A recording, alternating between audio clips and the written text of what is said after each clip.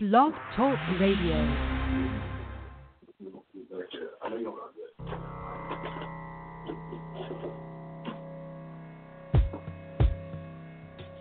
One time. Yeah. Yo, all I need is one mic, one beat, one stage, one nigga front my face on the front page. Only if I had one gun, one girl and one crib, one God to show me how to do things the sun did. Pure, like a cup of virgin blood, mixed with 151. One sip will make a nigga flip. Writing names on my hollow tips, plotting shit, mad violence. Who I'm gon' body, this hood politics, acknowledge it. Leave bodies chopped up in garbages. Seeds watch us grow up and try to follow us. Police watch us roll up and try knocking us. One knee I duck, could it be my time is up? With my luck I got up, the cop shot again. Bus stop glass burst, a fiend drops his Heineken. Ricocheting between the spots that I'm hiding in. Blacking out, I shoot back, fuck getting hit. This is my hood, I'm a rap to the death of it. To everybody come on, little niggas is grown. Hood rats, don't abortion your wound. We need more warriors soon. Shit from the stars, sun and the moon. And it's like a police chase, the street sweepers and coppers. Stick up kids with no conscience, leaving victims with doctors. If you really think you're ready to die, with nines out, this is what nines about, nigga, the time is now. All I need is one mic, one mic, one mic. All I need is one mic, one mic, one mic. That's all I need. All I need is one mic, one mic, one mic. All I need, niggas. All I need is one mic, one mic, one mic. All powers to oppressed people, African power to an African people, Black power to Black people. It's your brother and host, Chairman Yang Nkrumah, People's Black Panther Party, coming to you on this Monday. And actually, listen, happy to be here this Monday. I know we had taken a hiatus. We had been off for a moment. I've been doing some traveling, handling some business, but it is always good to come back to our listeners, to the people who support the party, not just the People's Black Panther Party, but who supports Black liberation struggle, the African here in America, empowerment and advancement. It's good to be greeting you again and coming to you, man, and that's why I give you the greeting. All powers to oppressed people, African power to an African people, and Black power to a Black people. For my Muslim brothers and sisters out there, Ramadan Mubarak. I pray that your Ramadan is going well, that the Most High God, Allah, is answering your prayers and giving you what you're seeking for and giving you peace and tranquility in this time, mental stability, financial ease, and all the things. Today's topic that we'll be discussing, social media or the use of social media in the Black liberation struggle. The use of social media in the Black liberation struggle. And why is this, to me, super important, and why this particular time? There's been, in my time off and in the break that I've had addressing the brothers and sisters out there, that I've been, every blue moon, those that know me personally and who go to my Facebook page know that I'm not a very big Facebook user. First of all, I'm from a different era. So I really don't grasp the whole concept of this social media thing. And secondly, a lot of times to me it's just depressing. It is just depressing. It's hard. I'm friends with a lot of proactive and progressive brothers and sisters who believe in the advancement, empowerment, and liberation of African people here in America. So they tend to post things that expose the tactics and the actions of our oppressors. And so with saying that, there's a lot of, police brutality, Black ignorance, white ignorance against people of African descent or African people in America. It can get very, and also what we find is a lot of times, in my opinion, us going, I see a lot of back and forth on the social media. I see a lot of people using it as a tool of defamation, slander, sometimes in a lot of instances, just outright maliciousness towards our brothers and sisters. So it made me raise the question because I was having a discussion with people, and I was asking, how does this social media affect us in the struggle. And some people were pro and some people were con, you know. And, you know, some people were pro and some people were con. And so with that, the pros of it were it offers and affords us the opportunity to address a lot of people, to speak to the masses of people and people we normally wouldn't have had the opportunity to speak to had we not had this instrument or this tool called social media. It's one of the pros, and I totally agree with that. I think that when utilized properly and correctly, it can be an instrument of mass distribution for proper information. Now, the con is, along the same veins, that since you do have an audience, since the audience can be so large, you know, if you're not responsible, which a lot of people have proven that they sometimes aren't, it can be used as an instrument of slander and defamation. So what is it? You know, what is it to us, and how do we utilize it? There's some things, you know, going around. But so, and also, does this erode the social, cultural dynamic between human beings? The lack of interaction, is this contributing to our lack of activity in the field and being out there? You know, so these are some of the things that we question. I have my dear brother War, our National Chief of Staff, on the line, and we're going to have, you know, Brother War expound on this and go into a little more of it for us. Brother War, your mic's open. Are you there, brother? Yes, sir. All power to people, Black Power. All power to the people, Black Power. Yes, sir. What I would say in regards to the pros and cons of social media, one thing I want to touch on some of the negative aspects, and it simply has to do with the fact that social media has become so much of a norm and a way of people's life that it has actually taken on identity on its own. A lot of people actually at this day and age, especially with the youth, actually live off of social media, and that is part of the problem from a psychological aspect in terms of how you communicate and cohabitate with your day-to-day life and your surroundings. Because what happens is people are moving toward this phase as a result of technology to where their cyber world is much of a reality as the actual physical world. And unfortunately, especially as things moving toward augmented reality and virtual reality, people are taking more and more of a front seat to this type of technology, and social media is basically playing right into that. And so what happens is people tend to build a facade or a personality based upon their social media existence. And so this causes our people to have a false of what reality really is and even who they really are. So it creates a negative aspects in terms of how we identify our self-worth, our self-value, and how we also communicate to the rest of the world.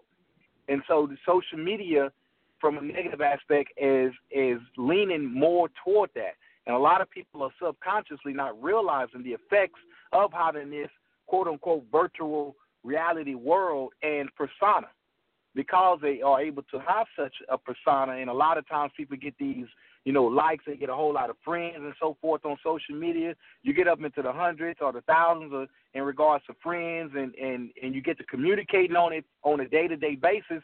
Next thing you know, you sucked up in it, and you don't even go outside and interact with the real world.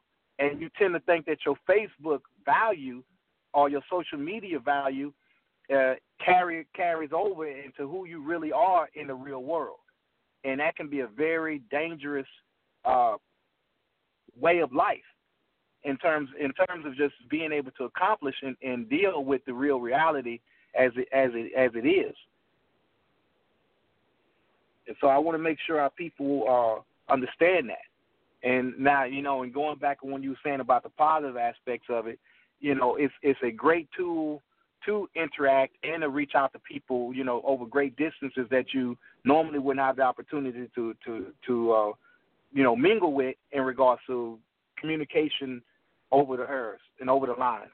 But at the same time, we have to exercise that with caution because it causes our people to, get dependent upon that and dependent upon that image and that mode of communication. Because social media is just simply a form of communication, but it should not take on a persona. You should not take on so much a persona and depend on that persona as your way of communicating and a way of interacting with people to the point to where it becomes your main and primary means of communication. Right. So let me ask you, Ward, do you think that this is what has happened for the most part in the movement now, and you see a lot of us using social media to communicate for propaganda and everything? Do you think that it has become some of our main part of not just communication, but also taken as revolutionary actions? I mean, one of the things that we always are talking about is the lack of social and cultural involvement and empowering of the masses of African people in America and Facebook revolutionaries. So do you think that it's 51-49 more towards social media than actual involvement, or, are we still on that swinging thing 50-50 or more social involvement and real revolutionary action as far as in the streets than the social media? I want to say things to me appears to be leaning more toward social media. And the reason being is because it's so much easier for someone to raise hell and reach more people, or bring a point across and reach more people, as well as, like I said, about building your persona and your personality on through social media. You can create the particular picture that you want, and that is so appealing to the masses because the deal is I can present myself to be who I decide I want to be. And at any point in time, if I have an issue with you, then I can just unlike you or block you. Whereas in real life, you can't block somebody when you walk down the street or you do whatever you do in regards to real activism in real life. You can't block somebody, mute somebody, or delete them, so to speak.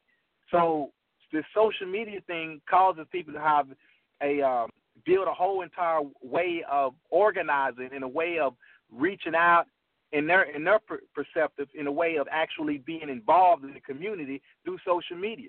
And especially with the fact that you can go on social media and do a whole lot of cutting and pasting and taking, sound bites, video footage, and pictures and so forth, and just paste them on your page, and you can make this whole powerful intro in regards to what I represent or what I think is important and needs to get addressed in the community. And so you get a lot of feedback and a lot of communication going back and forth from something like that. It almost gives people a taste of what the media is able to do and has been doing to manipulate the minds of the masses for decades now. And so people are getting a taste of that same ability to a certain degree, and it's taking its own form, and it's becoming its own little monster, so to speak. That's interesting. Well, and I agree with that.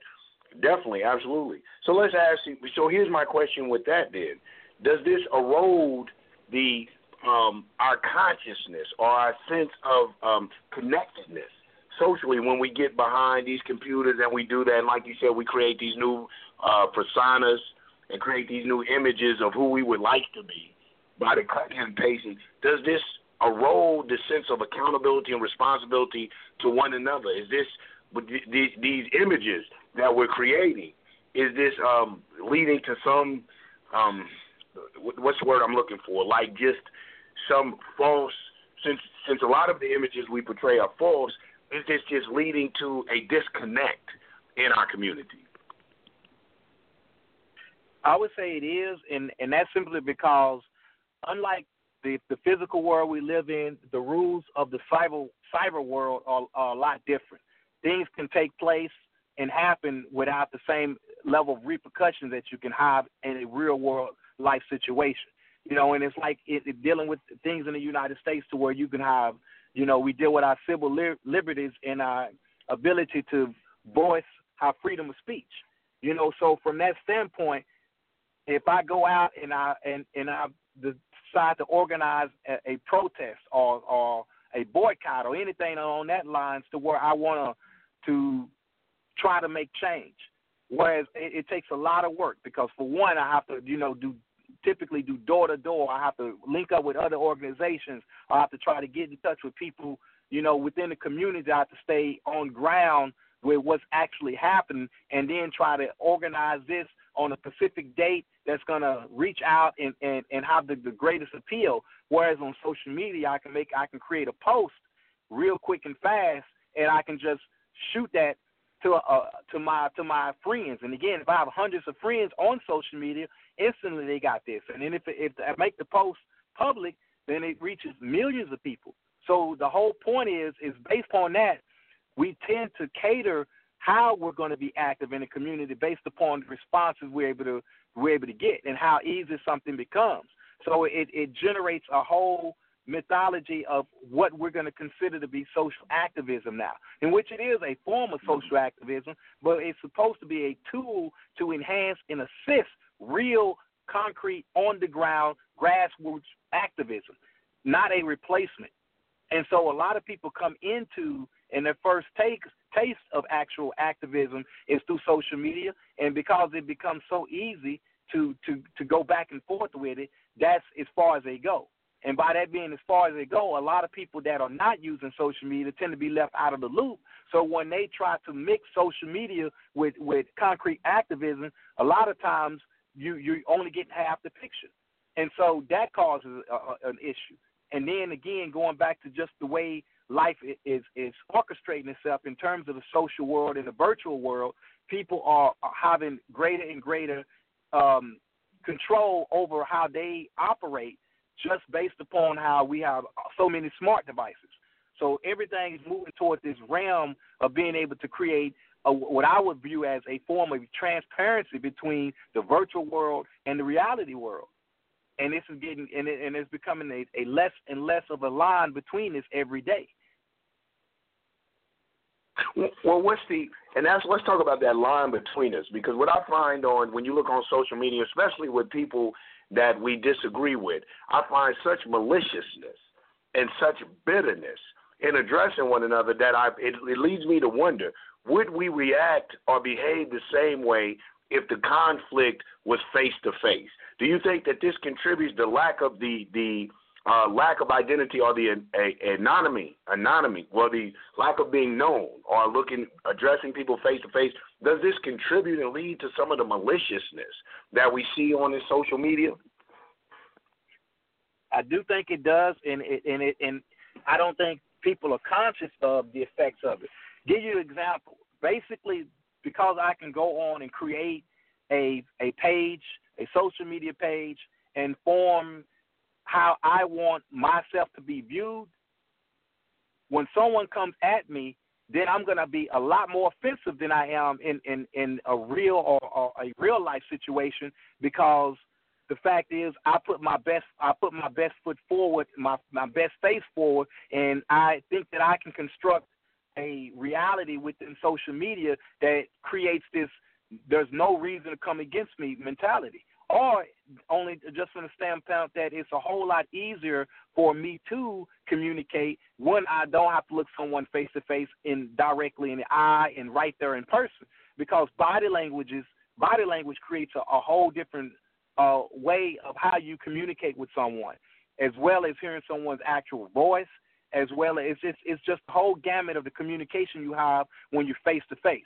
Now, when you're behind a screen and there's no direct form of communication, then I can go back and forth, and I have a whole new sense of courage that I would not have in person, simply because I'm able to decide what I want to be presented before the world, and I'm able to retract it at any given time to a certain degree, obviously, retract it and not face the same set of consequences you would in a real life situation.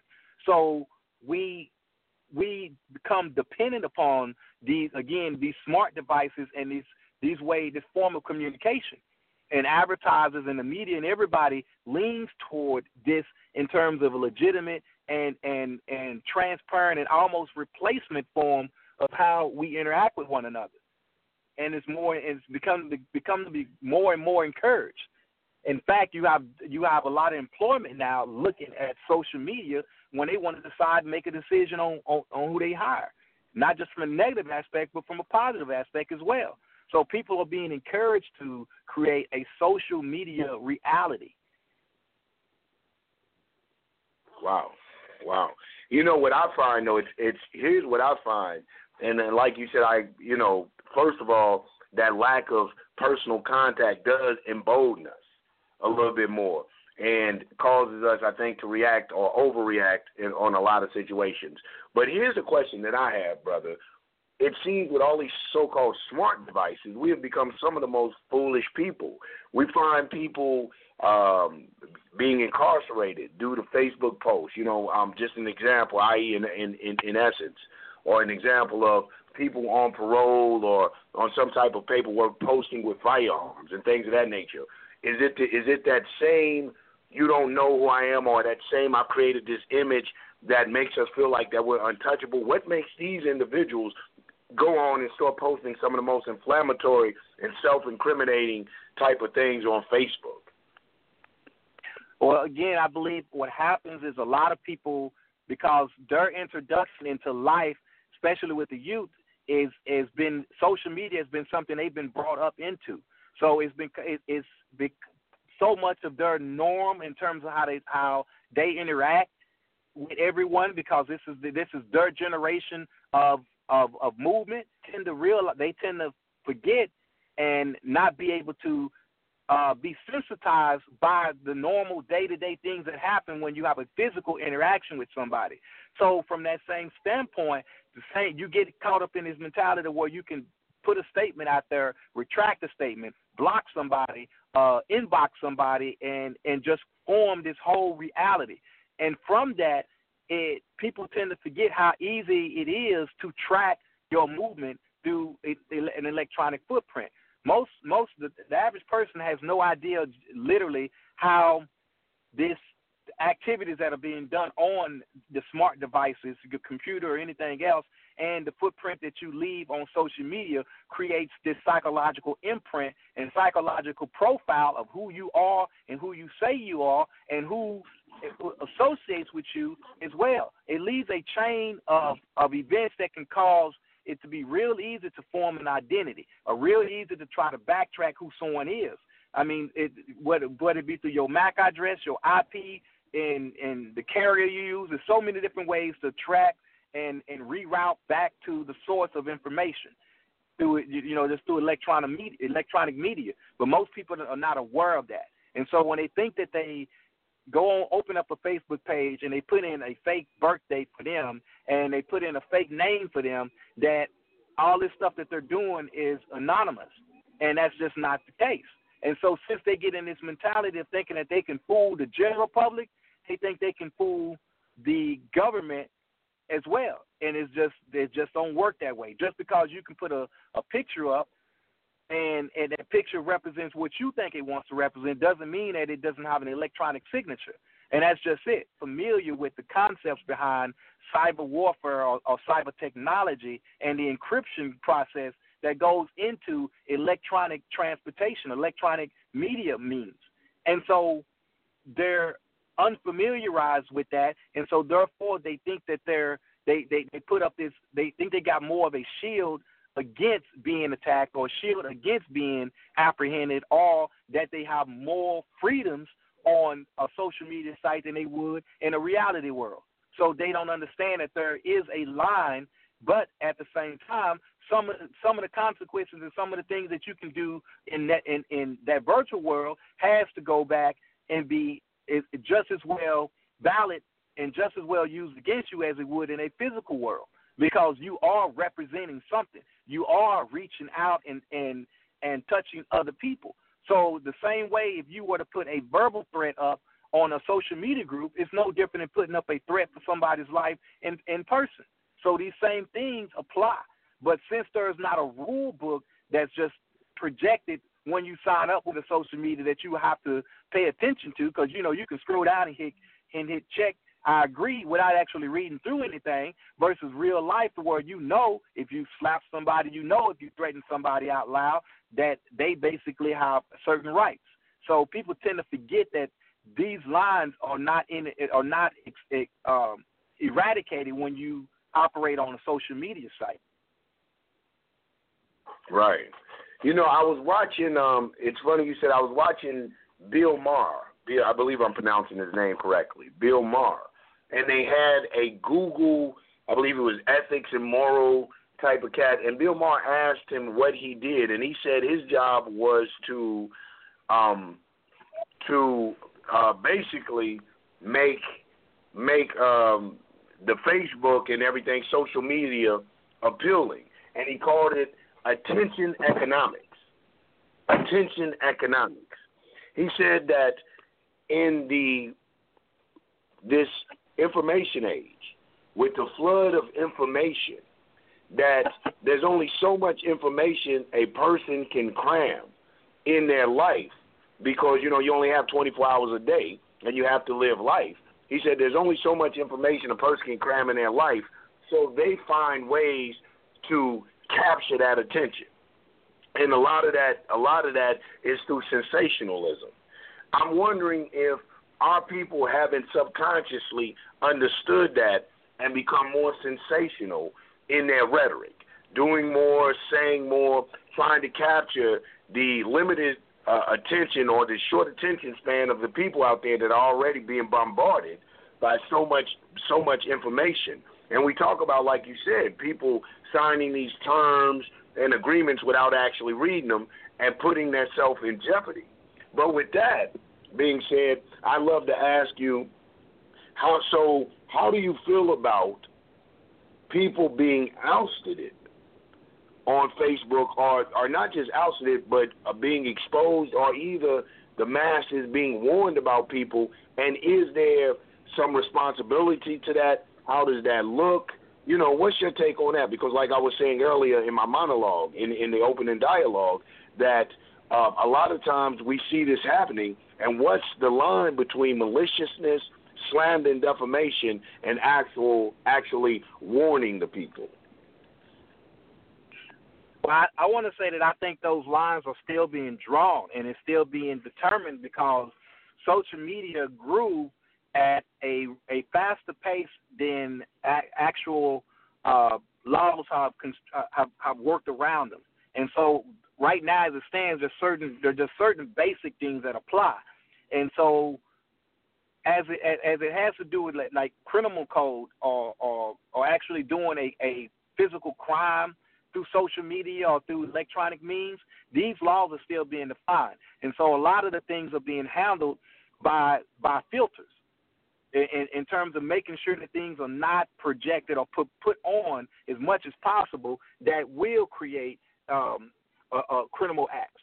And so a lot of the social media groups are trying to just basically monitor the activity of those people that are on social media in terms of dealing with trying to handle these things, because basically the masses are not smart enough to prevent themselves from getting in trouble. So to some degree, a lot of things are just basically blocked when you attempt to do it, but because there's so much activity and there's still being programs developed to try to filter out certain things, a lot of stuff seeps through the cracks. And since this stuff seeps through the cracks, it goes back to whether or not, the level of denunciation or slander or anything to that level can be deemed a criminal act, and who responds to that criminal act.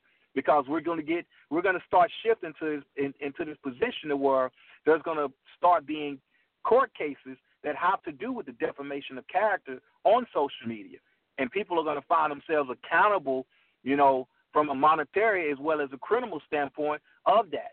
See, these kind of cases haven't really started happening just yet, but they're working their way through the system. And as they do, those are going to start defining what people are able and not able to post, just on the on front. But as it stands now, we're still working our way into that realm, as well as technology is constantly being developed in terms of social media, where you have, say right now, Facebook is the end thing.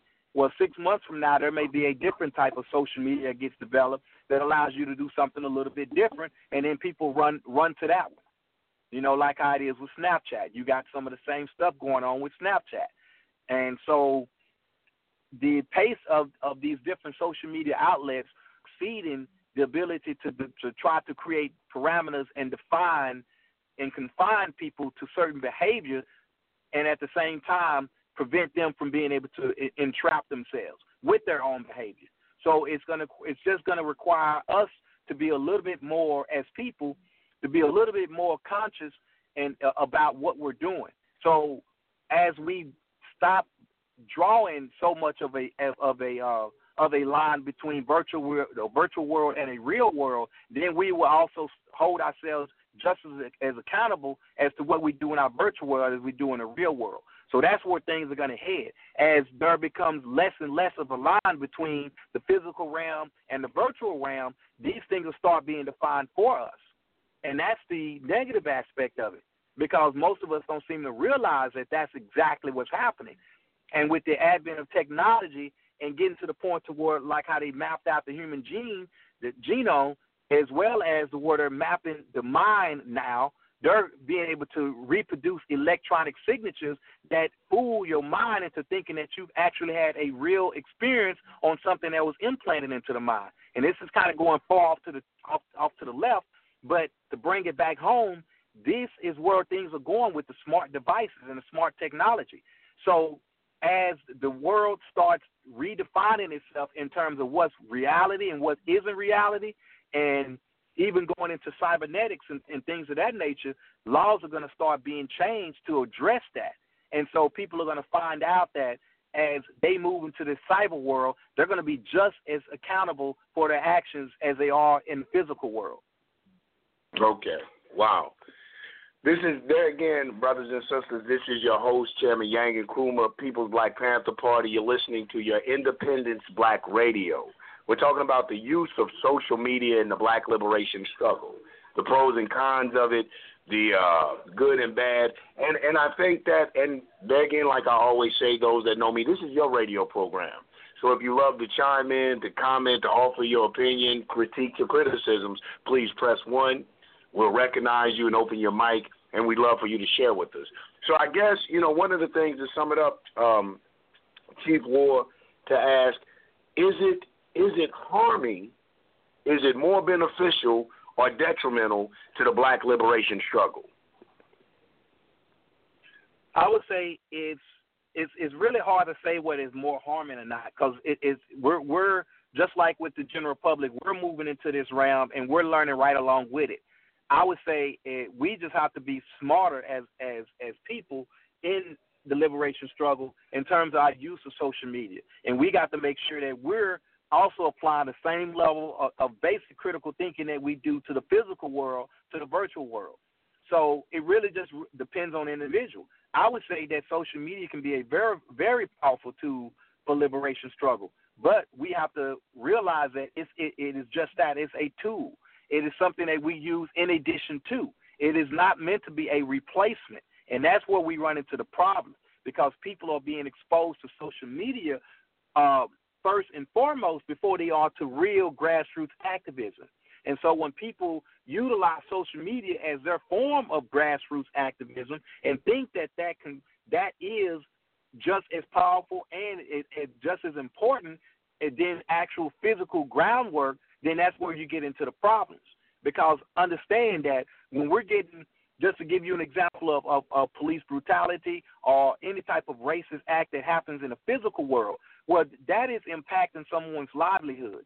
So from a virtual world, if somebody just, throws out a racial slander or put a racial posting up, it doesn't have the same effect as it does in the real world to the degree of being up doing this. Because then, again, that the whole level of physical threat comes into play. And now do I find you to be as much of a threat? Whereas in the virtual world, you making a statement or bringing your point across. But in the physical world, if I were to stand in front of someone's face and call them a racial slur at the same time, now I physically may feel like, this person is about to harm me. You never know. You will get a different response. If you call somebody, if you go up, the white boy come up to you face to face and call you a nigga in nose to nose, then you liable to beat his ass. Whereas in social media, if someone calls you that, then you just turn right around and say another racial slander, and y'all will go back and forth for a minute, and then you'll move on about your day. So the whole persona and the whole presentation is different because of the fact that it exists in a social realm, an electronic social realm versus a face-to-face.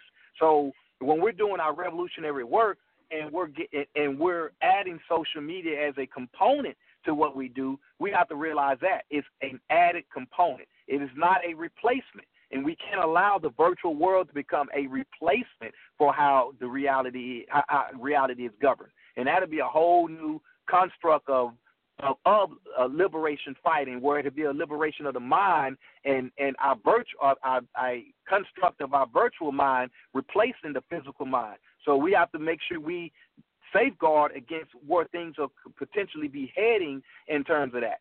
But when people gravitate toward a certain type of science, a certain type of way of life, that a lot of times, especially from an economic standpoint, starts redefining who we are, what we are, and how we're going to deal with day-to-day life.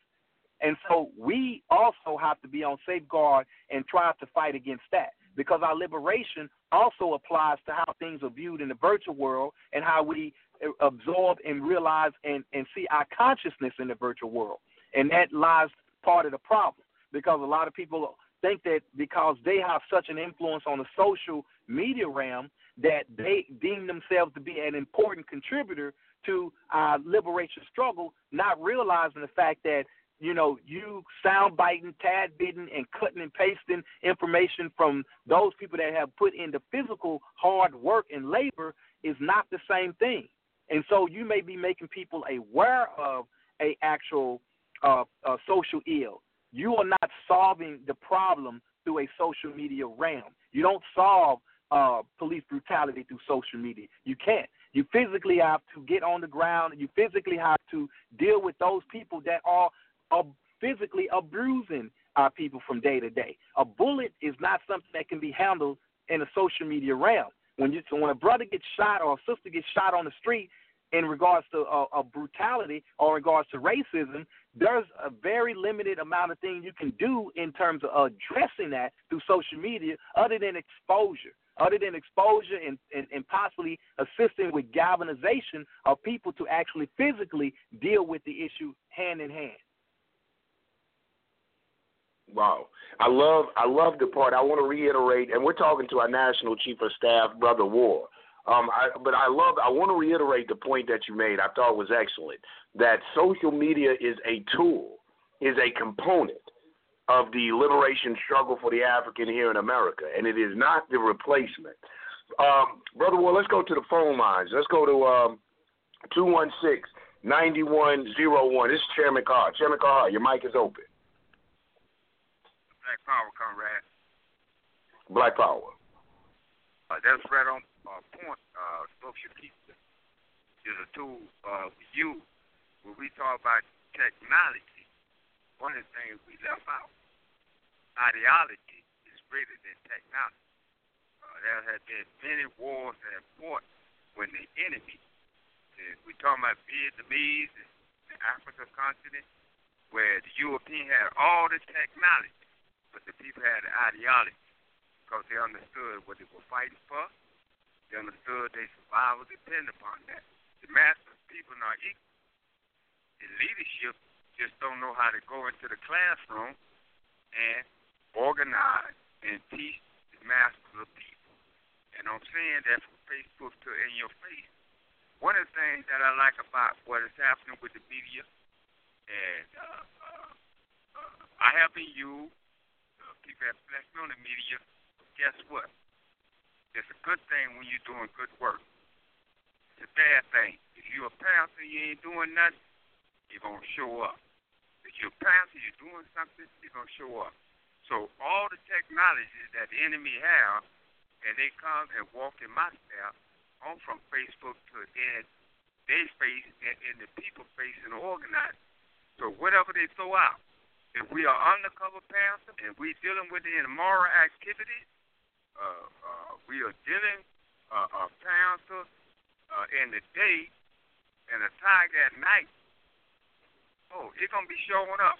But as long as you walking straight up and staying on our post in a perfect manner, all these technologies, that's all they can show. And they can try to twist it in every way they want to twist it. But when the masses of people know who you are, there have not been a leader that I known and read about. The Honorable Malcolm Messiah Garvey said when they created TV, he said, oh, this is going to be a dangerous threat to the Negro race. And he was right, because he was alive today. He see how that technology have grown. There have not been a leader that the technology of the Europeans have slandered. They slandered even the President of the United States. They slandered King. They slandered Malcolm. Any leaders that have come up, that technology is that European tool to slander. And once we understand this technology, and we got to understand our ideology. Our ideology is stronger than the technology. Why? Because we work with the people face to face, hand to hand. We walk block to block, reading our people. We saluting our people. We're not sitting in the office. We're not intellectualizing this. We hand in hand with the people. Now, I'm going to end this by saying this. It's one thing I love, and definitely appreciate, man, when y'all came to Cleveland, man, and spend those days with the family, and I appreciate that. That family love, that communication. But the one thing I remember, the U.S. soldier went to a Vietnamese woman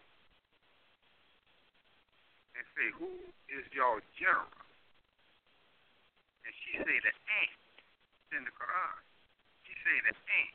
There was to be the ant. She said, ant are our general. They dropped all type of bombs on Vietnam.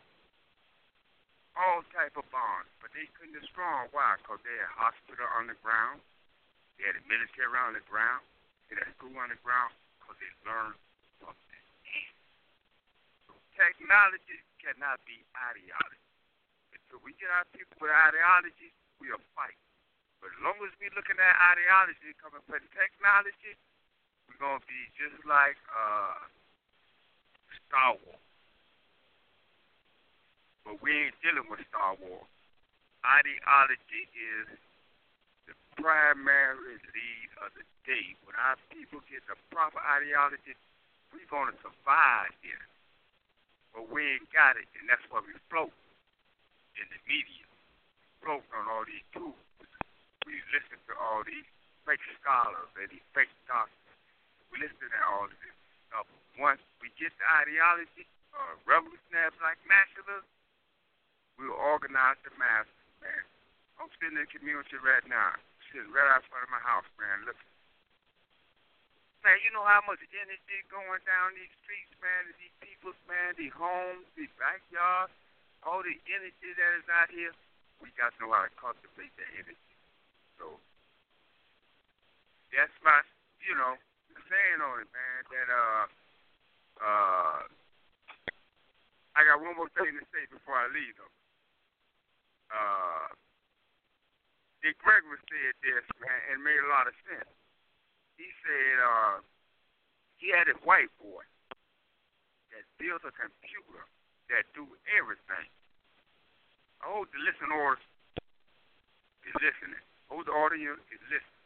So Dick Gregory said this white boy had a computer that do everything.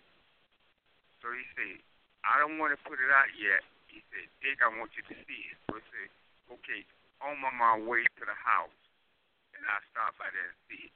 On the way to the house, he seen one of his friends called Jabbo. Jabbo was drunk. He said, oh, man, I can't leave Jabbo out here, man. Poor kid.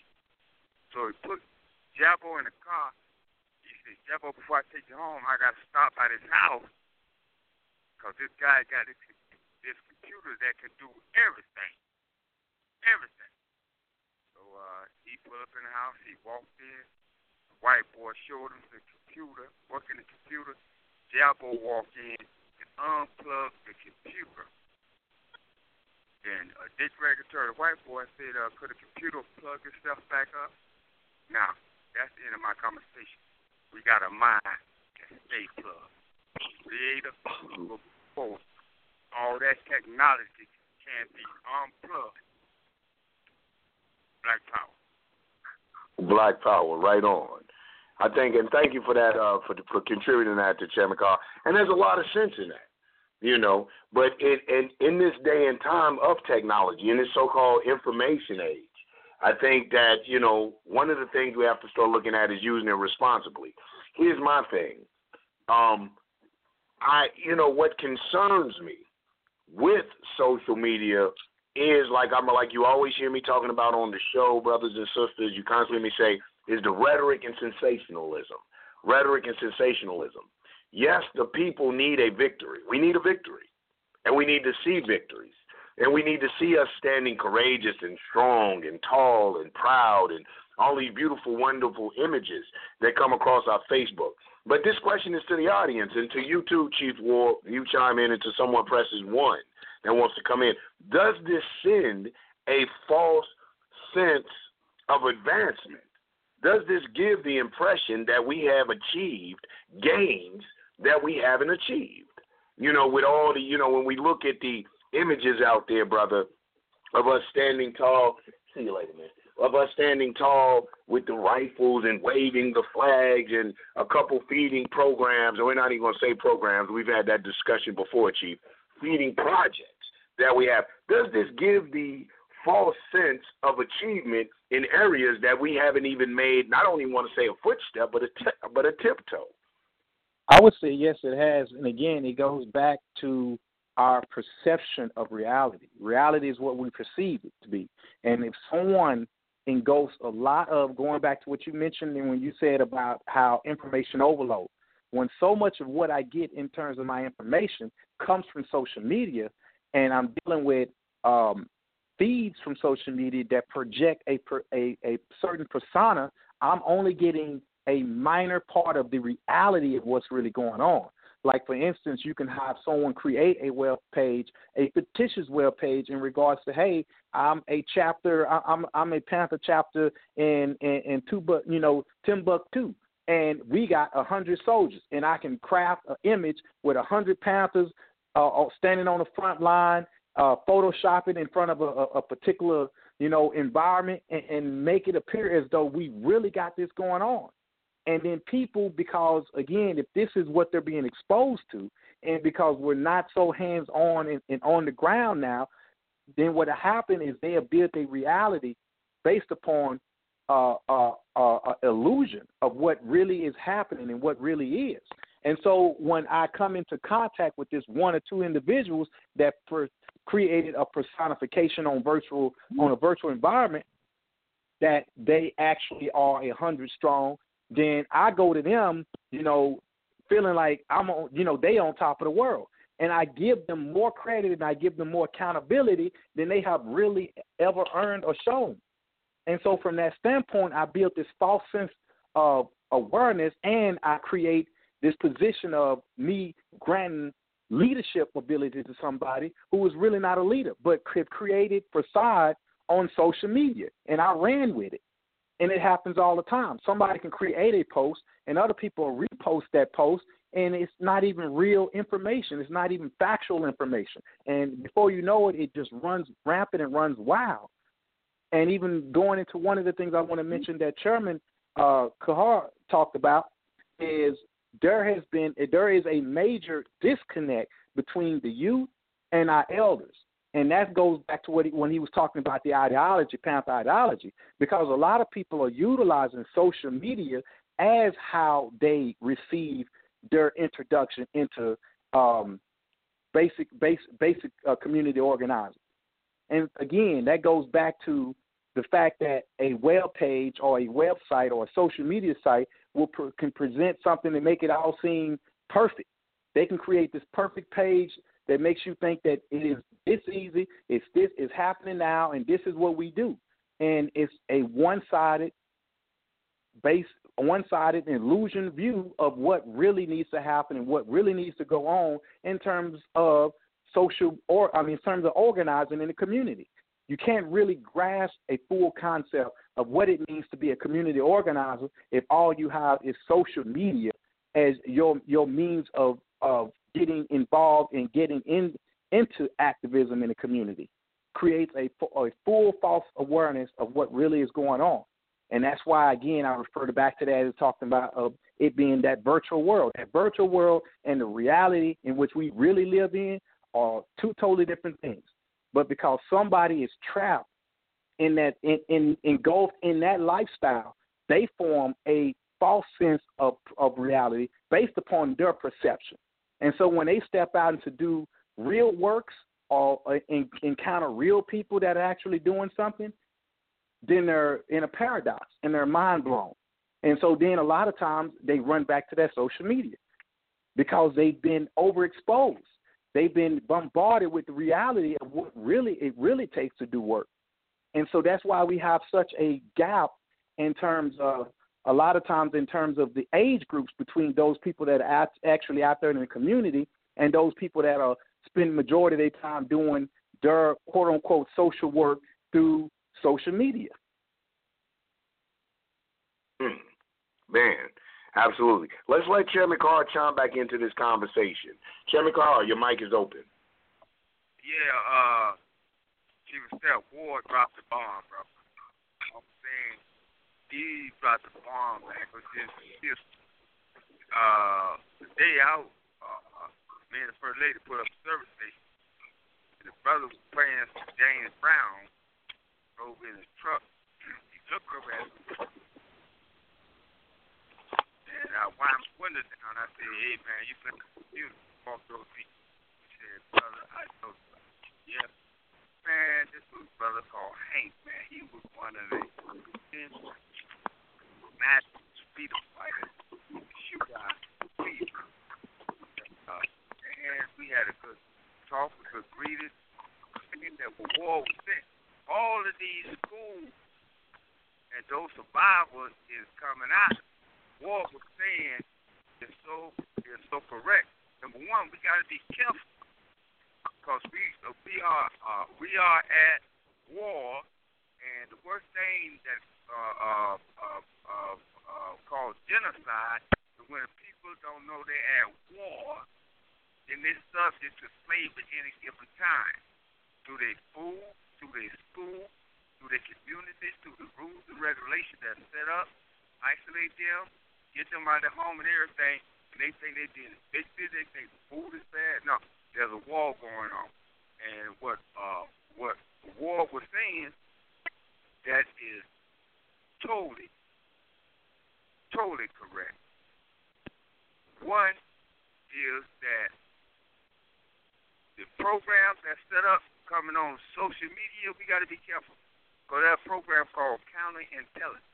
And I appreciate that title. Why? It ain't called counter-ignorance because they know we ain't ignorant. They call counterintelligence. So they got to counter our intelligence leadership in the movement. They got to counter our intelligence leadership in our organization. So one of the things they will come up with fictitious organization. You get pastor chapter started here, the pastor this, the pastor that, the pastor this, pastor that.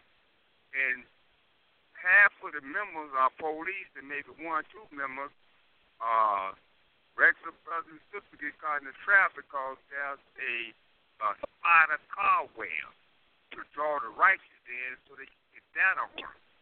So this is why it's so important that we have to look at this ain't the 60s, this ain't the Black Beret days, leather jacket and powder blue shirts, pants and boots and sunshine shoes walking down the street, shedding black power. This is the day when Donald Trump declared war. on the liberation movement and America and immigrants. The code name immigrant means African. Yeah. So, but war dropped it, man. So we have to be careful. We use social media and stepping on point for war. We have the use and our best ability, but when the lights blow out, we still got our relationship with the people, still have a relationship with our formation in other cities. We still know how to communicate. If it ain't by phone, we get in the car, we'll make that communication. Then it's coming down to that point. Right now, I'm telling you, man, our liberation movement is not going to be televised. Black Power. Black Power.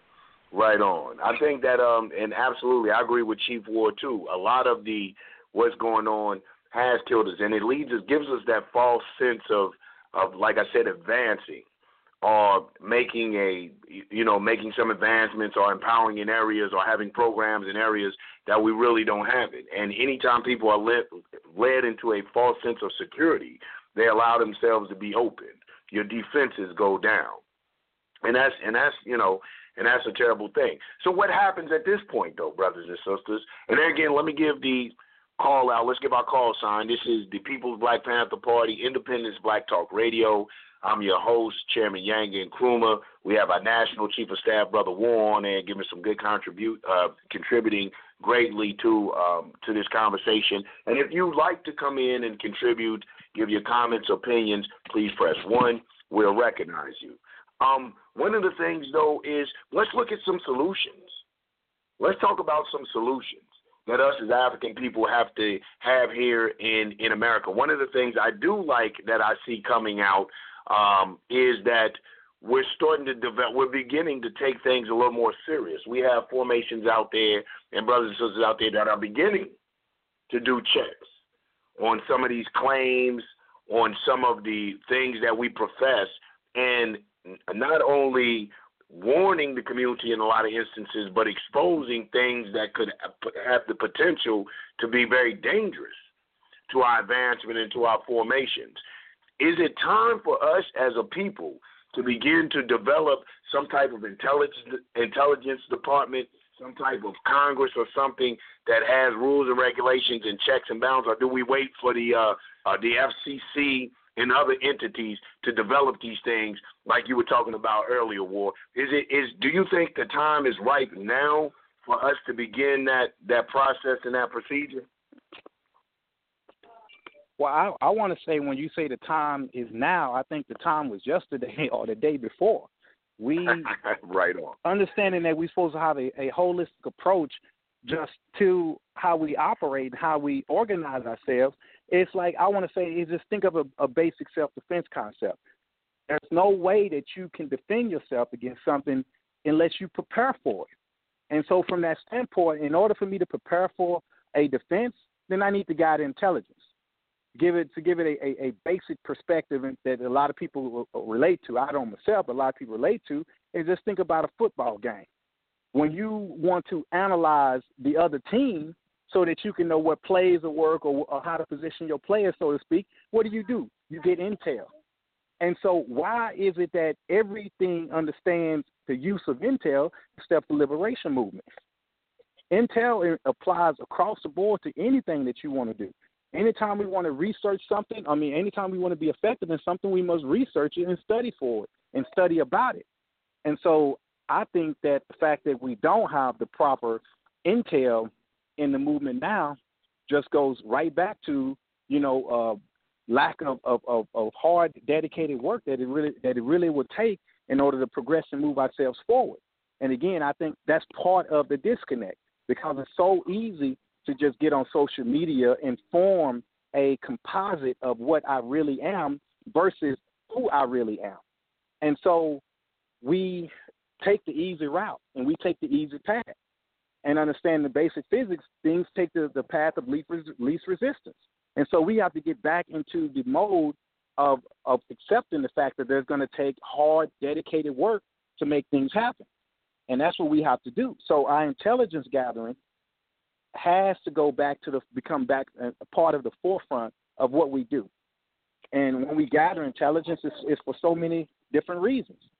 From the standpoint of being able to be a more effective organizer, so we use that information to be better in terms of all aspects of our operation. So we take this intelligence, we dissect it, and we say, well, we need to do this, we need to do that, we need to move left, not right, we need to move faster this way, or we need to utilize more resources over here, we need to improve our economics. The whole point is that we have to be able to be well-versed in all aspects of what it's going to take to move ourselves away from the conditions we are. Because what we face nowadays is not a one-sided perspective in terms of being victimized and being oppressed as a people. Oppression has hit us from every corner, every aspect, and all the way around. And so we can't be two-dimensional in a 3 and 4D world and expect to have any lasting results or any real results or real victories. And so it only makes sense that we have to be more studious, and we have to be willing to do the true work that is going to take to move us to a greater level of empowerment. And when we say empowerment, that's what it's going to require. It requires these basic tools to be put into play. That's what I love about our mechanism system. It requires us to do just that.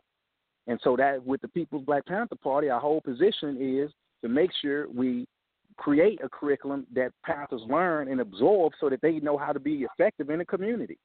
And intelligence is one of them, falling on our informational mechanism. Right on. Let's go to our phone lines and get 619-8019. Your mic is open.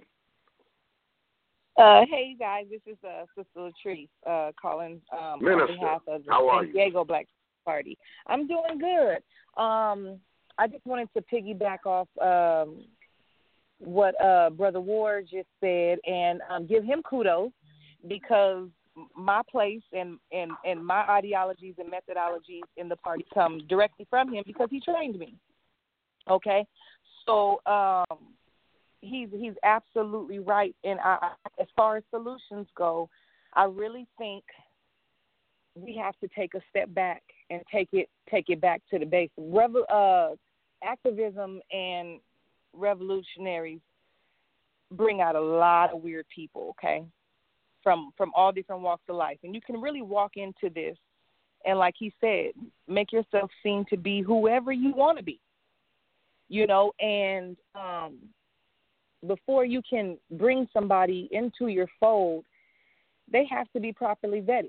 And everyone already in your fold, if you haven't done it, you need to go back and do it again. And if we do not do that, then we're placing everything that we're doing at risk.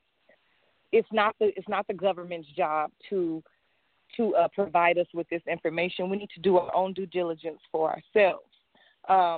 If not, you open yourself to all kinds of things, whether it be counterintelligence, infiltrators, just criminals and things like that. So as far as a solution on how do we get back there, we have to go back and properly vet everyone from the beginning. And just because what we have gone through here lately, I guess I can speak to this a little differently. And I don't care what a person tells you they've done. I don't care if they can split the 10-point platform off the top and the 9 objectives off the top of their head. They can know the history, African history, dating back to the 1600s. That does not mean that they mean this revolution any good. Hell, atheists know the Bible better than Christians do. So we have to keep that in mind when new people are coming into the fold, that you need to be properly vetted. And lastly, I'm Minister of Intelligence for our party, and that's something that I take very seriously, based off the things that Brother Ward trained me. And sometimes you have to, like you said, unplug away from social media and what this person is presenting or, what a group is presenting and pick up the phone sometimes, and actually reach out to people. And I have made so many connections within the past 2 weeks, and it had nothing to do with social media. It was face-to-face conversations, phone conversations, and establishing that rapport outside of social media. And, more work was able to get done in the past 2 weeks than it has in the past 6 months just because we picked up the phone.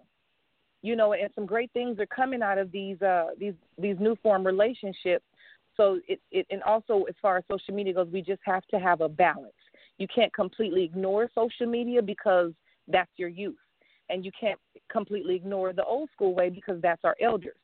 So it has to be it's a very fine line in between the two, and that needs to be addressed as well. Listen, I'm glad I have you on here, Sister Minister, because this is a good question. This is directed to you. Coming out of San Diego, the San Diego Black Panther Party for Self-Defense, which we know was founded, also affectionately known as the original San Diego, original Black Panther Party for Self-Defense out of San Diego, having their chairman being in the People's Black Panther Party, we call it third development because we go through the developments, and maybe we'll have a show on that.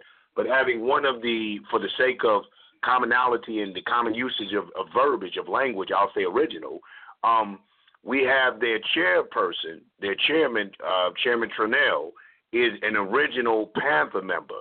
How do you blend and mix the two, coming from having your chairperson being an original and you being in this new wave of the information age and the use of social media and internet? How is that blending coming across? Do you find it difficult?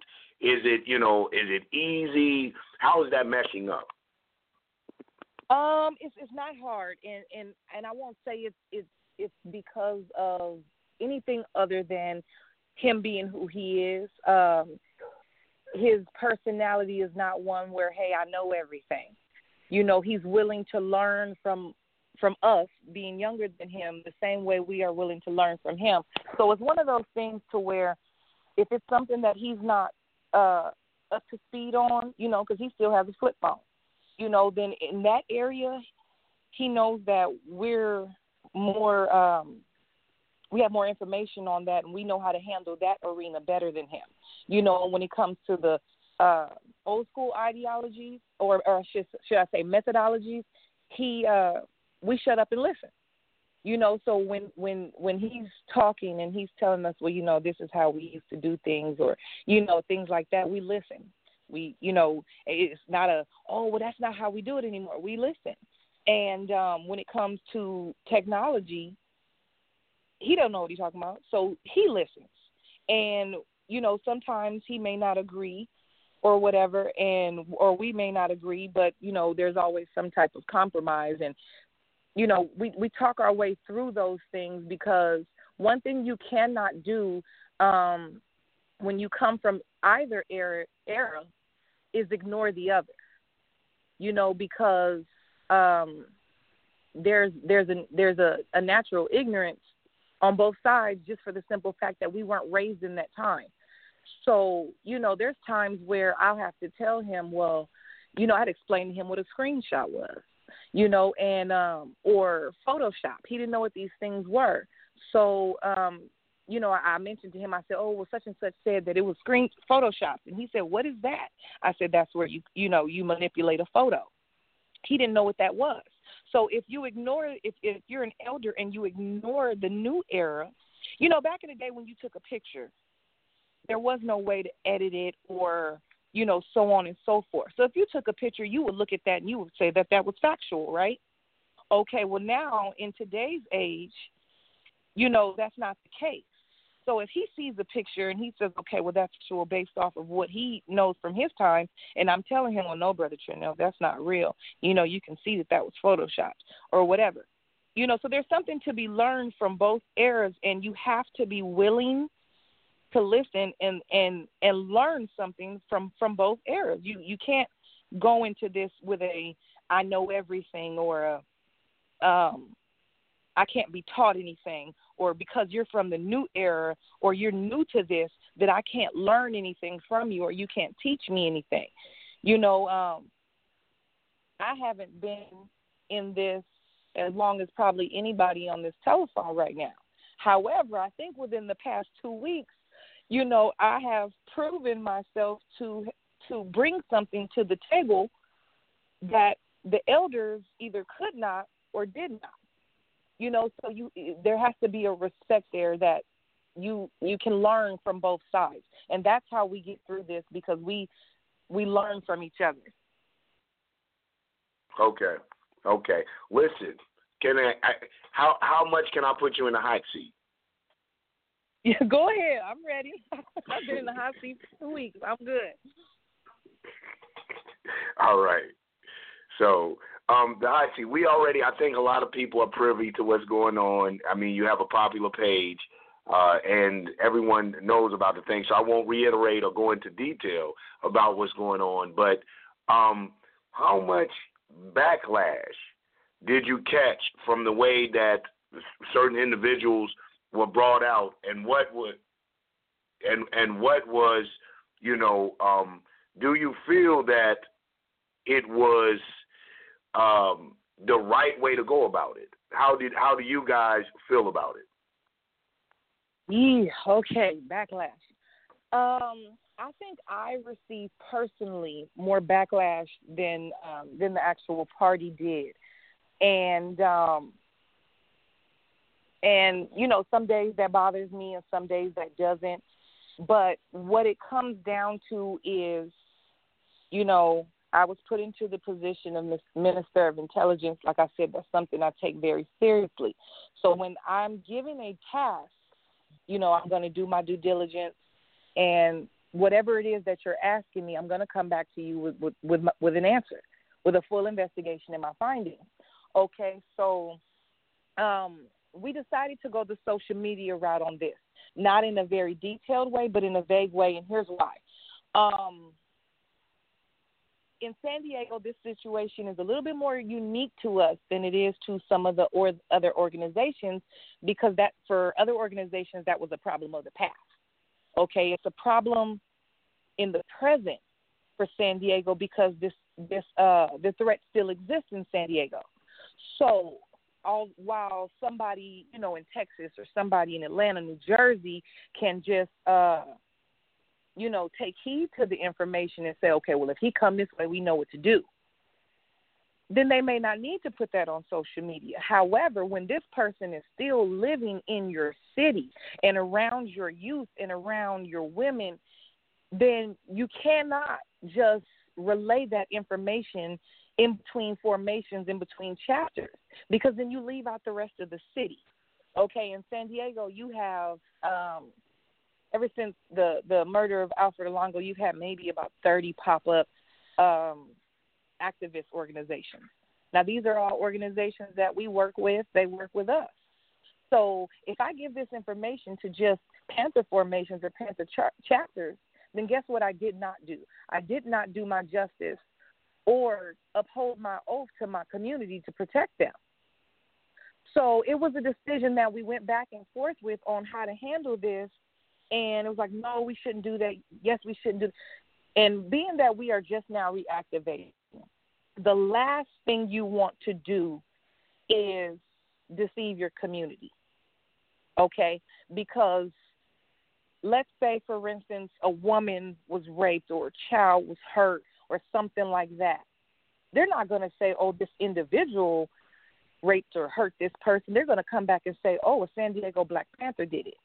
So we have to put our entire community on alert, because there's been, you know, there's been women that have given rides alone, invited them into, you know, him into their home. So how can we protect our community if we can't even be transparent with them? As embarrassing as it was, as you know, the backlash received, it was okay. Because one thing about the truth is you don't have to like it, but you have to respect it. So you may not like how we went about it, and I'm speaking in general. They might not like how we went about it, but you have to respect the truth and the fact that regardless of how it made us look, we were willing to be completely transparent.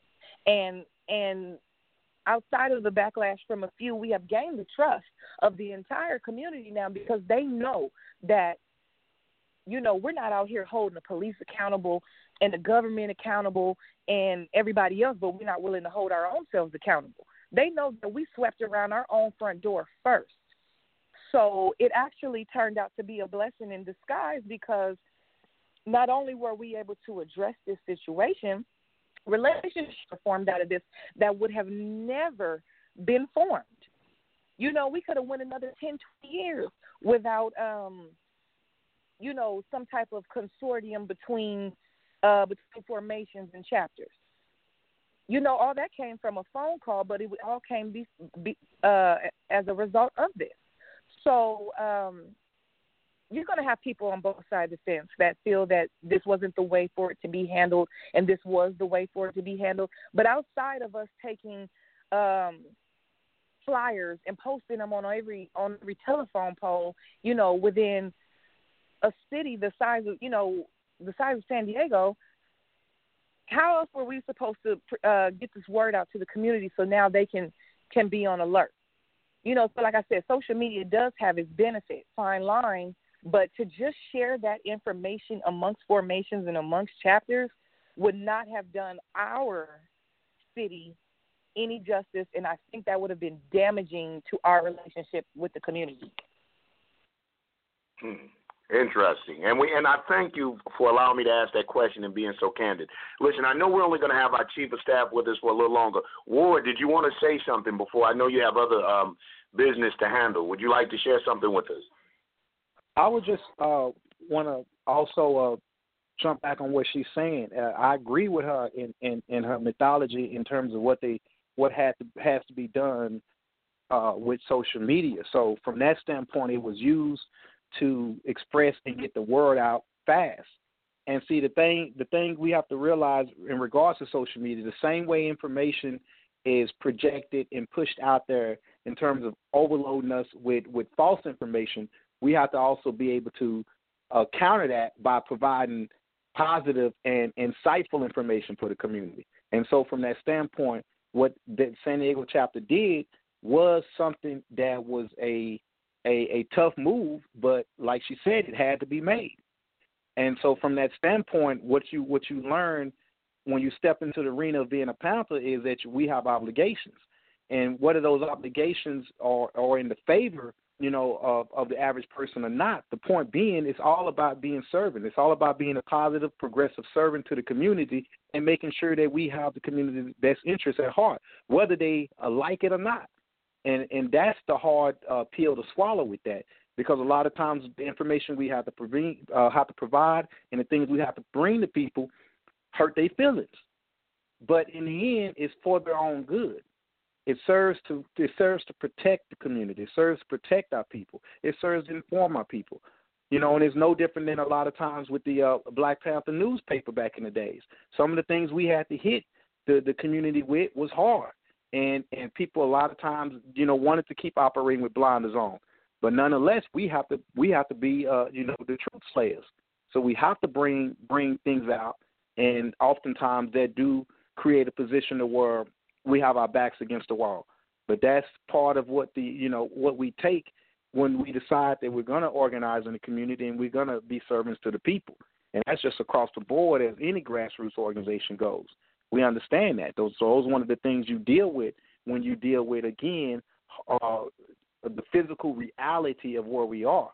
So physical realities cause you to have to make hard, tough decisions that are not necessarily favorable to the masses at all times. But nonetheless, it's for the best interest of the people.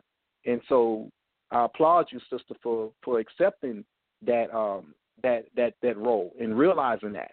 Power. Well, I was taught by one of the best, so I thank you for that, because I don't, even when I was in the hospital and I was going through training on the via FaceTime, video chat. You know, every word that you said, I internalized it. I clung to it, and I tried to apply that to not only my life but my role as a Panther. So I do want to publicly thank you for the training that I received from you, because I honestly think that that played an intricate part in me being able to successfully handle this situation as Minister of Intelligence. Awesome. And I'm sure it's difficult. Again, you're listening to People's Black Panther Party, Independence Black Talk Radio. I'm your host, National Chairman Yang Nkrumah, getting some contribution from a lot of listeners. We have our dear National Chief of Staff, Brother Warren, who I believe only has a few more minutes with us, if that at all. If you do, Ward, just I'll leave your mic open until you have to go, man. Chime in at any time you feel ready. Let's go to the phone lines again. I believe Chairman Kahar wants to come back in and have a comment. Chairman Kahar. The comment is that I want to put this to all of the pastors, because we could all be victims. We must not forget our people of prison. Those who came before us, I'm on the road, man. We just went real fast. Our political prisoners, those who are in prison now, those who are out, and I thank Fidel Castro when he was alive, for not letting them take our sisters from Cuba. I appreciate the brothers and sisters in Africa who not let them take our political prisoners. We talk about the pastors, and we don't talk about the Catholics. We don't talk about those who were kidnapped and those who were put in prison. To be a pastor, you gotta let brothers and sisters know that as you're going down, you got a support committee. You got some type of law firm. You got some type of support committee. Because we coming in, we standing against this white supremacist, this fascist government. We going down. So I'm just saying this. Most of the radio program, you got to talk about our political prisoners and our prisoners who talk about Massoud. We have to get Sister Sada Shakur out of prison. A sister that went to Cuba and still walking around now. Thought that was a move to get us out. We don't talk about right on. Sister crazy. So I just want to drop that. Let's not get all caught up in this politics. I ain't never heard any. Man, if I go to prison right now, I might as well just say, man, I might as well sit here because ain't nobody going to talk about me. Go free. Absolutely. Black Power. And we're going to have a show, on that. We're going to have a show on our political prisoners. You know, right now we're talking about the use of social media in the black liberation struggle. I hope those of us that hold to revolutionary principles, revolutionary ideology, and this is one of the reasons that we at the People's Black Panther Party, this is one of the reasons that we at the People's Black Panther Party teach in developments, you know, teach the various, and we say that what some of us affectionately call the original, we call the third development, because we understand the concept and accept the concept of the first development being Lowndes County, Alabama, under Fannie Lou Hamer, the second being that of New York and San Francisco, the third being that of Oakland, California, under Huey P. Newton. And one of the reasons we do this is to not forget our political prisoners and our freedom fighters. You know, and that is super, super important. So we definitely appreciate that contribution, Chairman Kahar. But, you know, when we talk about, I want to get back on the social media aspect, because right now this is the phenomena. This is the thing going on, this social media. This is the thing that, like our National Chief of Staff so adequately said, that when you have these people putting up pages and they're cutting and pasting and all this sensationalism, it looks like that we're achieving gains that we're not actually achieving, lures us into a false sense of security. And with that, we begin as a African people here in America to allow our defenses, they become lackadaisical. We let them down. And when our defenses are down, then we're open or we're open to any type of attack. So we go into the thing of, and the question, and it's for anyone out there, to chime in, press 1 if you like to come in, if you like to have a say. But the question is the use of social media. And even if, and I think our sister minister, Latrice of the original Black Panther Party San Diego, can handle some hot seats. If you have questions to ask why they did it. Now, let us remember that this is a family show, and that on this show, we promote and encourage black unification. So we won't have the back and forth. I will mute your mic. And you know that, as you know, Brother Yanga never does that. But I won't have the back and forth. But if you have questions, comments, opinions about the use of social media, about that particular issue, without going into detail about the specifics, but use of the questions about the use of social media, feel free to chime in and press 1, and then we may possibly entertain that. But the use of social media, Sister Minister, since I still have your mic open, let's ask, I pose the same question to you that I asked our National Chief of Staff. Detrimental or beneficial to the black liberation struggle? I don't think it's either detrimental or beneficial. It's like I said, it's a fine line. I'll give you an example of it being beneficial. When Alfred Alongo was murdered in San Diego, I was an hour away in Murrieta, California, and I was going to head down to San Diego later on that day, but I had some things to do up there. So I was on Facebook, and I got a notification that a friend of mine went live. Okay, she was live at the murder scene before his body was even removed, and she's crying and she's screaming, and you had a couple people there yelling at the cops yelling back at them. Okay, within a matter of 3 hours, they're about 500 deep out there at the crime scene, protesting and so on and so forth. Now, without social media, awareness to that situation would have never even have came to that situation. It would have been swept under the news. It would have been a small blurb about it on the local news that night, and the media would have had a chance to spin it however they wanted to spin it, and the community wouldn't have been the wiser because social media didn't exist. But because social media did exist, they were out there telling their story. Okay, now I'll give you several other examples. Tamir Rice, the boy that was just killed in Arcadia, California, by the plainclothes police officer, off-duty police officer. Sandra Bland, all these situations, Eric Garner, we never would have even known that they existed. And what I need for our elders to realize is, out of the ashes of each one of these catastrophes comes an activist, comes a revolutionary, comes a Panther.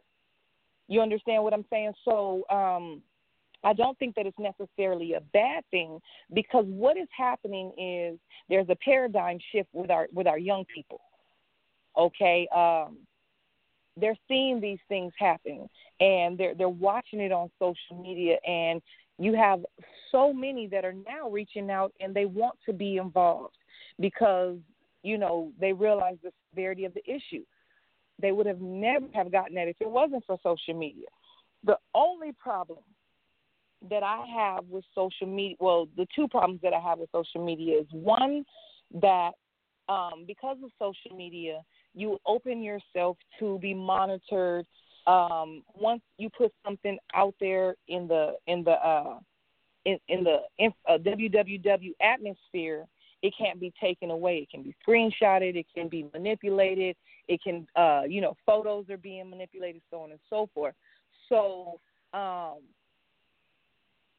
those are the things that are detrimental. However, what I try to stress to people who seek information from social media is whether it's an article that you read or whether it's, a personal situation. Do your due diligence and seek the knowledge for yourself. You know how many times Betty White been killed on Facebook? You see these rest in peace posts or Bill Cosby or whoever. But then when you go to look for actual source, it's not. People believed it. Why? Because people are not seeking information for themselves. So there has to be a bridge between the two eras of communication, and you have to look at it and say, well, do the pros outweigh the cons? And in my opinion, the pros do outweigh the cons. I just think there needs to be education that goes along with social media so people aren't easily fooled, so people can do their own due diligence. If I say that the sky is blue, don't take my word for it. Duck your head outside and look and see if it's blue for yourself. There's a lot of things to be learned, but social media is never the only source of anything. So if I can only find it on social media, then that's questionable. That will never only be your only source of the truth. If I say something online and you can't look it up or investigate it for yourself or pick up a phone and call someone else and confirm, then that's questionable. But a lot of people are not doing that. They're taking information from a source that they consider to be credible or a person they consider to be credible, and they run with it. TMZ just a couple weeks ago reported that this one lady was dead, and she wasn't dead. She died, but it was probably about 3 weeks later. But people were distraught about that. All these rest in peace posts, and people were sharing it, so on and so forth. But that comes from lack of education. That comes from people not seeking information for themselves. So I think it's more beneficial. People just need to be smarter about how they use social media.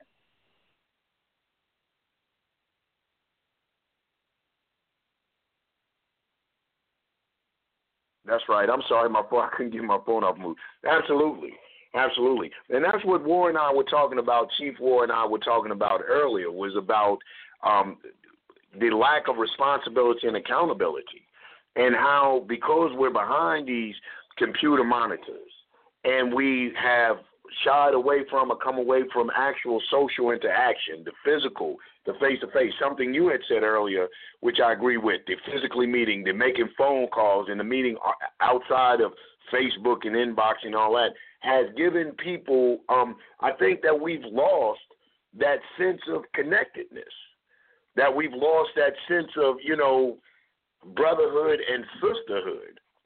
And so when we go in, and this is not, addressing any of that thing that's going on now with social media now with San Diego, but in a lot of instances, and I have been a victim of, I've been Facebook attacked, and the maliciousness and the vehemence that was just, the savagery that was sent towards me was just unbelievable. It was astonishing. I had no idea, and I know this person personally. I mean, to read some of the things that was posted about me and went on about me, you would have never thought that this person and I ever had any interaction. But I think that they were emboldened, one, because they know I couldn't put my hands around their throat. Now, I'm just teasing, feds. I'm nonviolent to people that are nonviolent to me.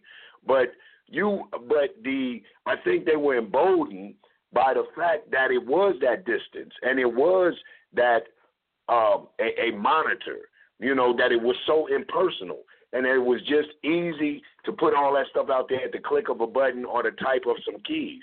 Do you find that, would you agree with that or disagree with that? Do you find that it has made us very impersonal and almost has raised us to a more savage level in dealing with our disagreements or at coming at people? Have you found that to even be towards you? Yes, I would say that along with social media becomes it does enable people to have a complete passive aggressive nature. Whether it be, you see article, it might be about whatever, and then all these racists come out of the woodwork, saying things that they know damn well they wouldn't say to a black person in their face.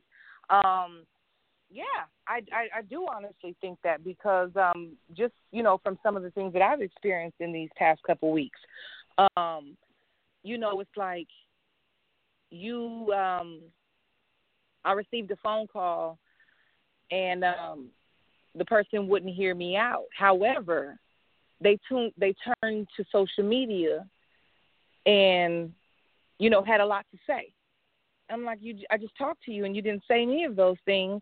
And furthermore, you probably could have saved yourself the embarrassment if you would have heard me out, but quick to hang up the phone, in a personal one-on-one thing, but then take to Facebook for the attention.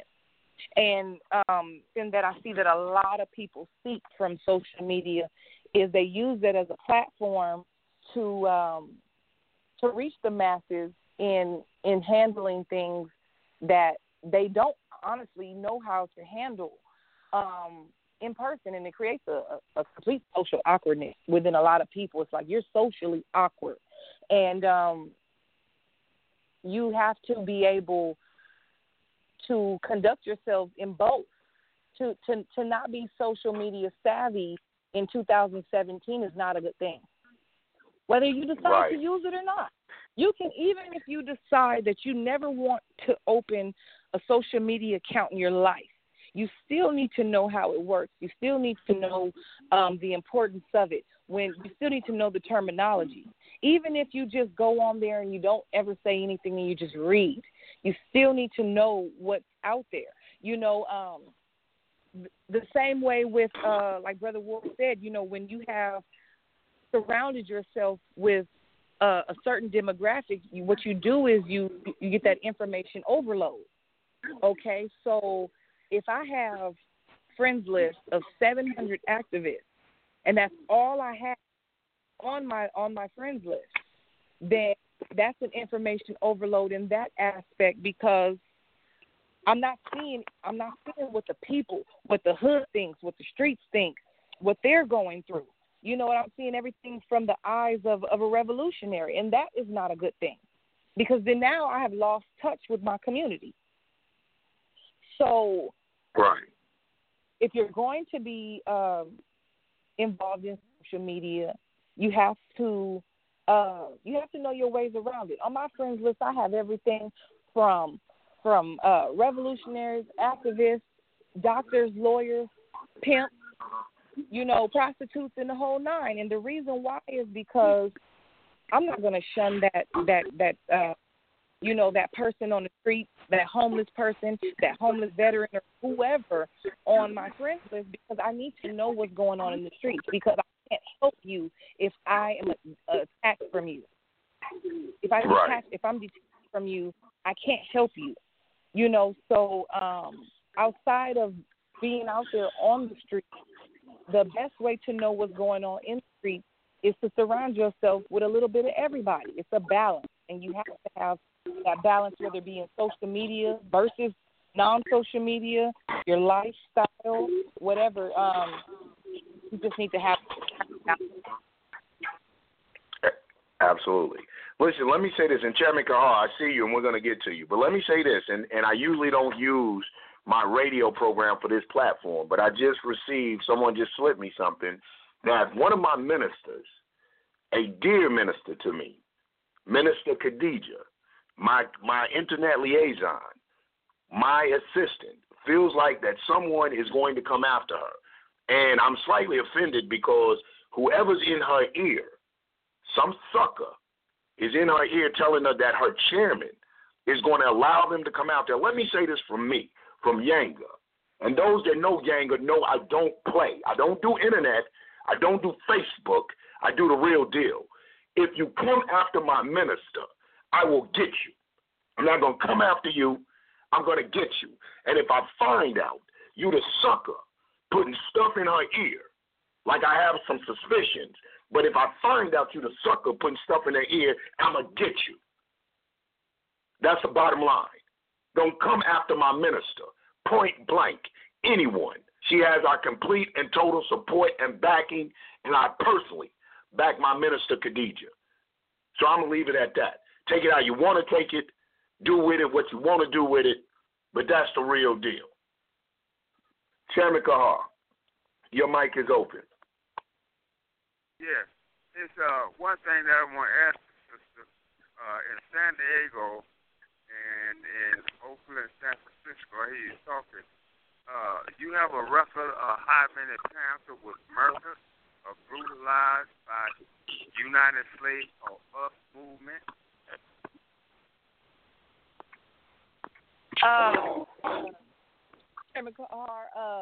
To answer that for San Diego, this is another embarrassing truth about the chapter. When the party was disbanded, back in the day, whoever the historian was for our San Diego chapter, they sold all of our documents to San Diego State University. Okay? So what has happened is the history of the party, literally outside of Brother Trinell, and at the time he wasn't even in San Diego, he was in Oakland. So at the time, so in that aspect, the history is all in archives at San Diego State University. So if I wanted to read up and give you the statistics on an exact number, I literally have to go to the San Diego State Library, and I literally have to pull those files. No, that was saying that a Panther was killed in San Diego. Buster Carter was shot in the university by the group. And I'm asking yes, sir. Yes. Chairman Kahar, I'm sorry to cut you off. I kind of, I'm getting calls. I kind of wanted to keep it on topic, but we will definitely have that topic where we're dropping that information with the 15 minutes. I want to kind of keep it on topic of the social media and the Black liberation struggle. So I wanted you to have a comment. Yeah, you don't have a comment or a question on that? Oh, yeah, about social media? Yes, sir. Oh. Hey, man, the first thing I got to say that we got to stop using the word original. And I'm saying that I'm a Panther that came from that period. I came through NCCF. And a lot of brothers and sisters come through NCCF. The original Panther started in Lowndes County. It came through New York, and it went through Cleveland. It went to San Francisco first, and it came to Oakland last. Oakland, the only one that changed the name. We were called the Black Panther Party, because Malcolm said that we need a political party. Fannie Lou Hammond, the Queen Mother Moe, and all of them came and said we got a Black Panther Party. When it got to Oakland, it changed with an adjective they called the Black Panther Party for self-defense. And when Negroes got guns, they catch the news. So all of a sudden, Oakland caught the news because there was brothers with leather jackets and sisters marching with guns. So people right on. People original Panther, man, but I'm saying shake and bake. Original Panther started down in Lowndes County. And they County, right. Right on. And we go through the right on. And we go through and that's right on. And we go through the developments. And we're going to definitely have a show on those developments. Let me go to them. We're going to come back to you, Chairman Carr. Let me go to the phone lines because our phone lines are blowing up. I believe this is our National Minister of Justice. Minister of Justice, your mic is open.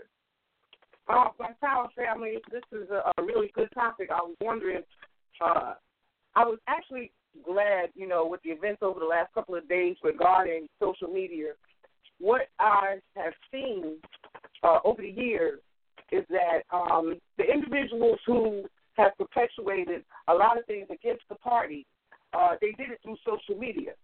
And, a lot of times we don't use the People's Black Panther Party, we are not, we have very strict orders with regards to the use of social media.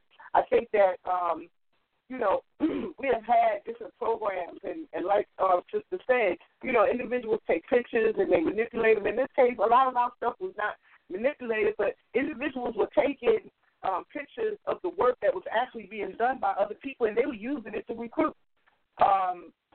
the other things we saw, or what I believe, is that there wouldn't be so many factions had we vetted these individuals properly with regard to social media.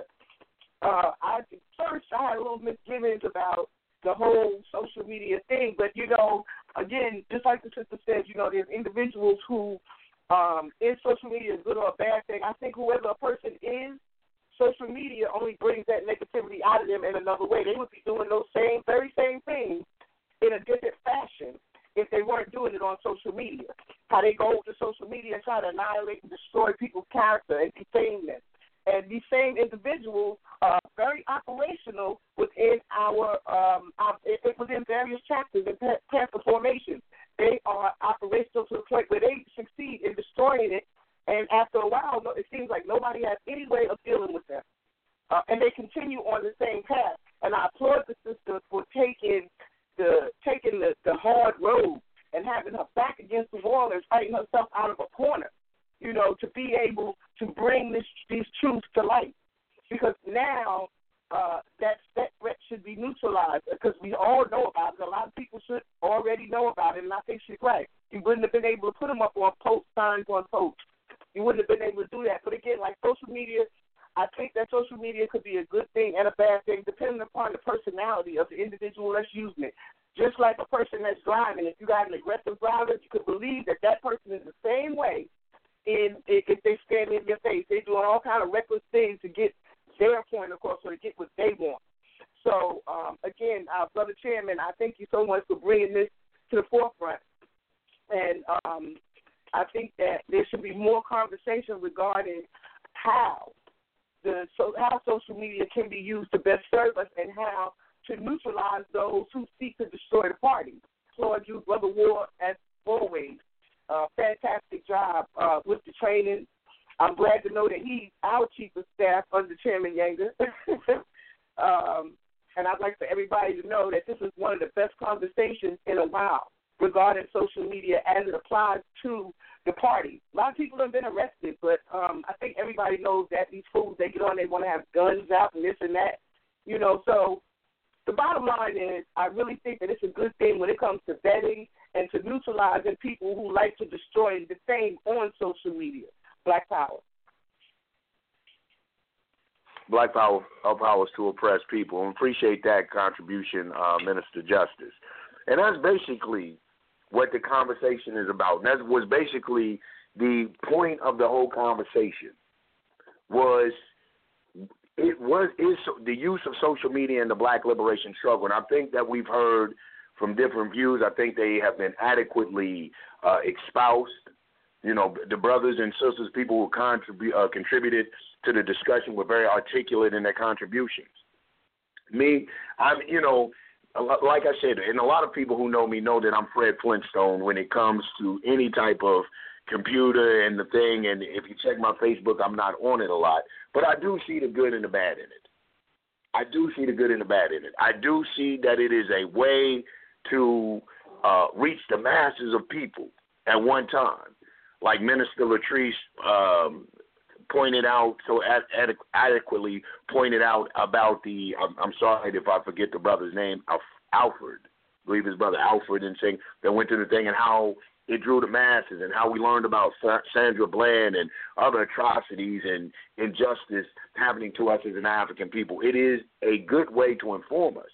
So I guess what I'm coming up to in the conclusion that I'm coming to with all this is that it isn't really social media, but it is the brothers and sisters who use the social media. That this should be a wake-up call, that prayerfully we would have listened to this radio program and will begin to examine ourselves and ask ourselves, are we being accountable for what we're putting out there? Are we being responsible? Are we using this, like our Chief of Staff Ward says, as an instrument, as a tool, not to replace the movement, not to replace action, but to add to it, to be, like I just said, an instrument, to aid us in our advancement, to aid us in empowering ourselves here. And with this, with a greater weapon, with a bigger weapon, or a bigger instrument as social media, then not only is it has to make us look at ourselves and examine ourselves, but then as revolutionaries, we must begin to develop a mechanism or develop something that will stand as a check, as a reference for people who use this under the guise of revolution. This is one of the things that Chairman Kahan was pointing out, ideology. You see, ideology. If we had the proper ideology and the proper training of revolutionary black nationalism and understanding that, and revolutionary Pan-Africanism, internationalism, what I like to call African communalism or Pan-Africanism, when we start to understand that, we will start to understand that the base components of these very things is love. That the things that we do and the actions that we take are taken out of a profound and prolific love for African people here in America and African people throughout the diaspora. And once we start to understand that this love is our guiding and motivating force, then we will start to deal with one another delicately and gently. And where we find injustices or improprieties or any type of wrongdoing amongst our people, we will deal with it still out of love, but it will be firm. And this is what our people have to understand. This is where the standing up for our people, this is where love of your people. See, a lot of us like to love our people. We like to love our people so much that we like to take the wimpy route. We avoid confrontation. We avoid doing the hard things that it takes to do. Whether we agree or disagree with the direction that any party had taken, with the use of social media, whether you agree or disagree, if you're a revolutionary, you have to, at the very least, applaud the heart and courage it took to make such harsh actions, because what is happening now is precedents are being set. We can talk about originals. We can talk about the development, but this is our development, our time. They say Bobby Seale said, seize the time. We are too busy trying to seize that time that has passed us and not seizing this time now. So a precedent is being set. Examples are being set 20 and 30 years from now, prayerfully, if we do this thing correctly, if we're sincere about our struggle, if we're sincere about African liberation and African empowerment, then the future generations of freedom fighters will be able to look to this like we look to those that came before us, like we look to our predecessors, and to be able to learn from this. So whether you agree or disagree, you have to applaud the courage that it takes to make such a bold move. It is a pioneer move. It's pioneering. That's what you call it. It's trailblazing. They're setting precedents that have never been done before in the revolutionary community. And why I say it's never been, people have been put on Facebook before, but to do it in such a manner of professionalism to where there's not a back and forth, to where there's not a debate, to where sincere revolutionaries have now come up under personal attacks themselves, all for trying to do something motivated and inspired out of the love of the people. And this is what we forget. We get so personal and we become so egotistical and so narcissist in our behavior and our thinking that when someone is trying to do something sincere, when we disagree, we attack. We don't call up and find out what's going on. We attack. This is why our National Minister of Justice said that we have rigid, very strict rules about use of social media. The way that we have been attacked, and some of you listening right now were with our attackers. I know you were. It's a small community. Names travel. And we still refrained from going at you. So I do applaud. Regardless of how a person may feel about anything, I applaud the courage, the tenacity, the perseverance and endurance and going through what they're going through to be trailblazers, to set a precedence, to set some type of standard that we can at least start to build off of. And this shouldn't be a discussion of hate. This shouldn't be a thing that fuels and motivates more hatred and division amongst us. It shouldn't be that.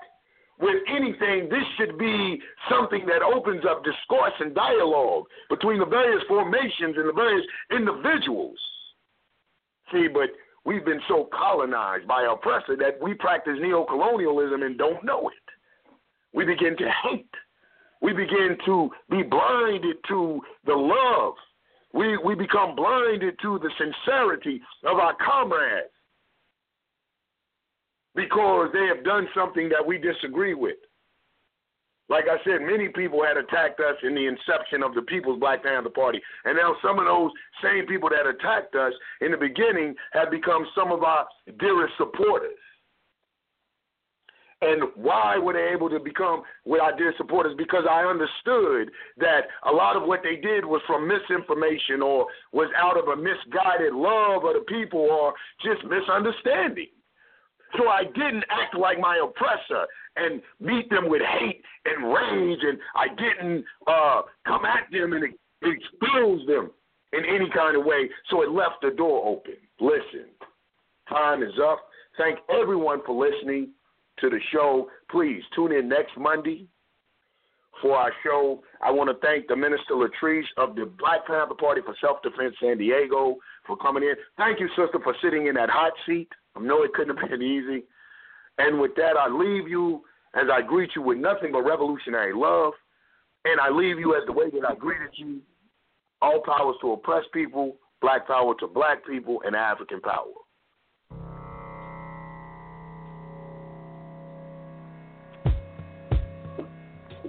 One time. Yeah. Yo, all I need is one mic, one beat, one stage, one nigga front my face on the front page. Only if I had one gun, one girl and one crib, one God to show me how to do things the sun did. Pure, like a cup of virgin blood, mixed with 151, one sip will make a nigga flip. Writing names on my hollow tips, plotting shit, mad violence, who I'm gonna body. This hood politics, acknowledge it. Leave bodies chopped up in garbages. Seeds watch us grow up and try to follow us. Police watch us roll up and try knocking us. One knee I duck, could it be my time is up? With my luck I got up, the cop shot again. Bus stop glass bursts, a fiend drops his Heineken. Ricocheting between the spots that I'm hiding in. Blacking out, I shoot back, fuck getting hit. This is my hood, I'm a rap to the death of it. To everybody come on, little niggas is grown. Hood rats, don't abortion your wound. We need more warriors soon. Sent from the stars, sun and the moon. And it's like a police chase, the street sweepers and coppers. Stick up kids with no conscience, leaving victims with doctors. If you really think you ready to die with knives out, this is what knives about, nigga, the time is now. All I need is one mic. All I need is one mic.